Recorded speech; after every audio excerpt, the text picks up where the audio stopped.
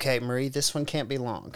Okay. This is the Breadcrumb Study Podcast. We've got to get right into it. Today is the last episode of our series for Direct Evidence. Not the last episode of the Breadcrumb Study Podcast. No, of course not. We're not shutting this thing down. No, we're just getting started.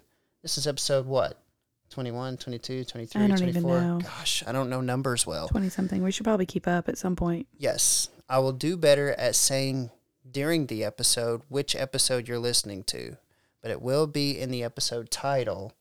You know what? Just leave a comment below. Tell me what you prefer, and I'll figure out how to read it later. Okay, so today we are going to talk about who? Paul. Let's do that one more time. We don't have time to go over this again, Paul. That's right. We're already a minute in. This is Paul. Acts chapter 9. Read. Acts chapter 9, and we're going to get into the account of Paul witnessing the resurrection Jesus. What verses are we looking at? First, we're going to start with 1 through 9. Okay. Scripture tells us that Saul was still breathing threats and murder against the disciples of the Lord. And he went to the high priest and asked for letters from him to the synagogues at Damascus, so that if he found anybody belonging to the Way, which is the original name of the Christian movement, both men and women, he might bring them bound to Jerusalem. Verse number 3. As he was traveling, it happened that as he was approaching Damascus, and suddenly a light from heaven flashed around him, and he fell to the ground and heard a voice saying, Saul, Saul, why are you persecuting me? And he said, Who are you, Lord? And he said, I am Jesus, whom you are persecuting. But get up and enter the city, and it will be told you what you must do. The men who traveled with him stood speechless, hearing the voice, but seeing no one.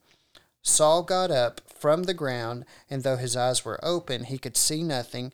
And leading him by the hand, they brought him into Damascus, and he was 3 days without sight, and neither ate nor drank.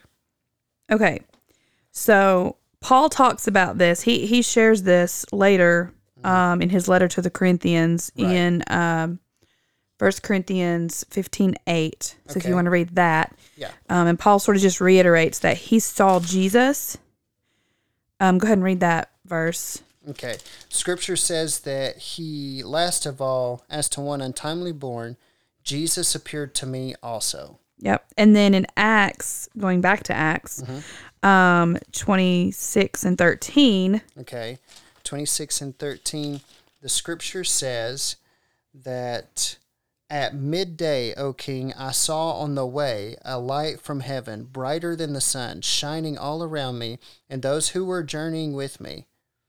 Only 13? Yep. Well, now if you go to Acts 22:9, it gives a little bit more insight on that, where he says, and those that were with me. And those who were with me saw the light, to be sure, but did not understand the voice of the one who was speaking to me. Okay.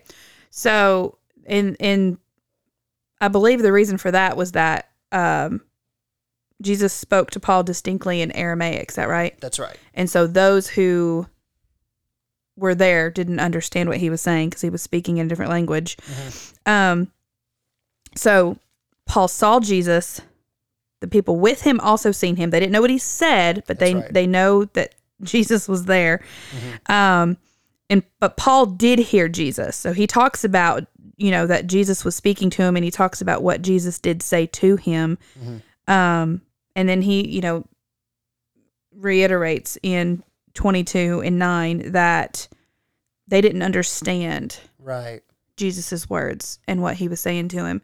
So there's so much that you can unpack from the fact that Paul, who was formerly Saul, and we're not going to get into, this could be like a 15 episode study, just what all is packed into the fact that this man who was killing Christians turned his entire life into following Jesus.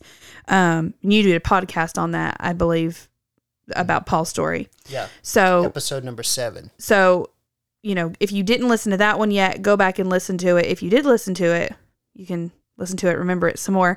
But dig into this yourself. Like, this is just, it gets really cool when you follow Paul's story and you think about what it is that he did, and how he changed his life. And then, he ended up writing 13 books of the New Testament. Yeah.